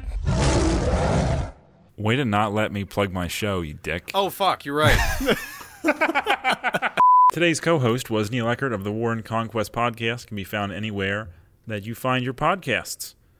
And you should go listen because it's super cool. What subject are you covering right now? I haven't listened for a while. I'm in the Third Crusade. We got one on the conquest of Canaan by the Israelites. Got Alexander the Great, First Crusade, Crusader States, which is the period in between the First Crusade and the Third Crusade. Then we're doing the Third Crusade now, and then the next series is going to be on Julius Caesar and how he destroyed the Republic. Nice. Can I ask, how about this? Describe your show in one word. Sarcastic.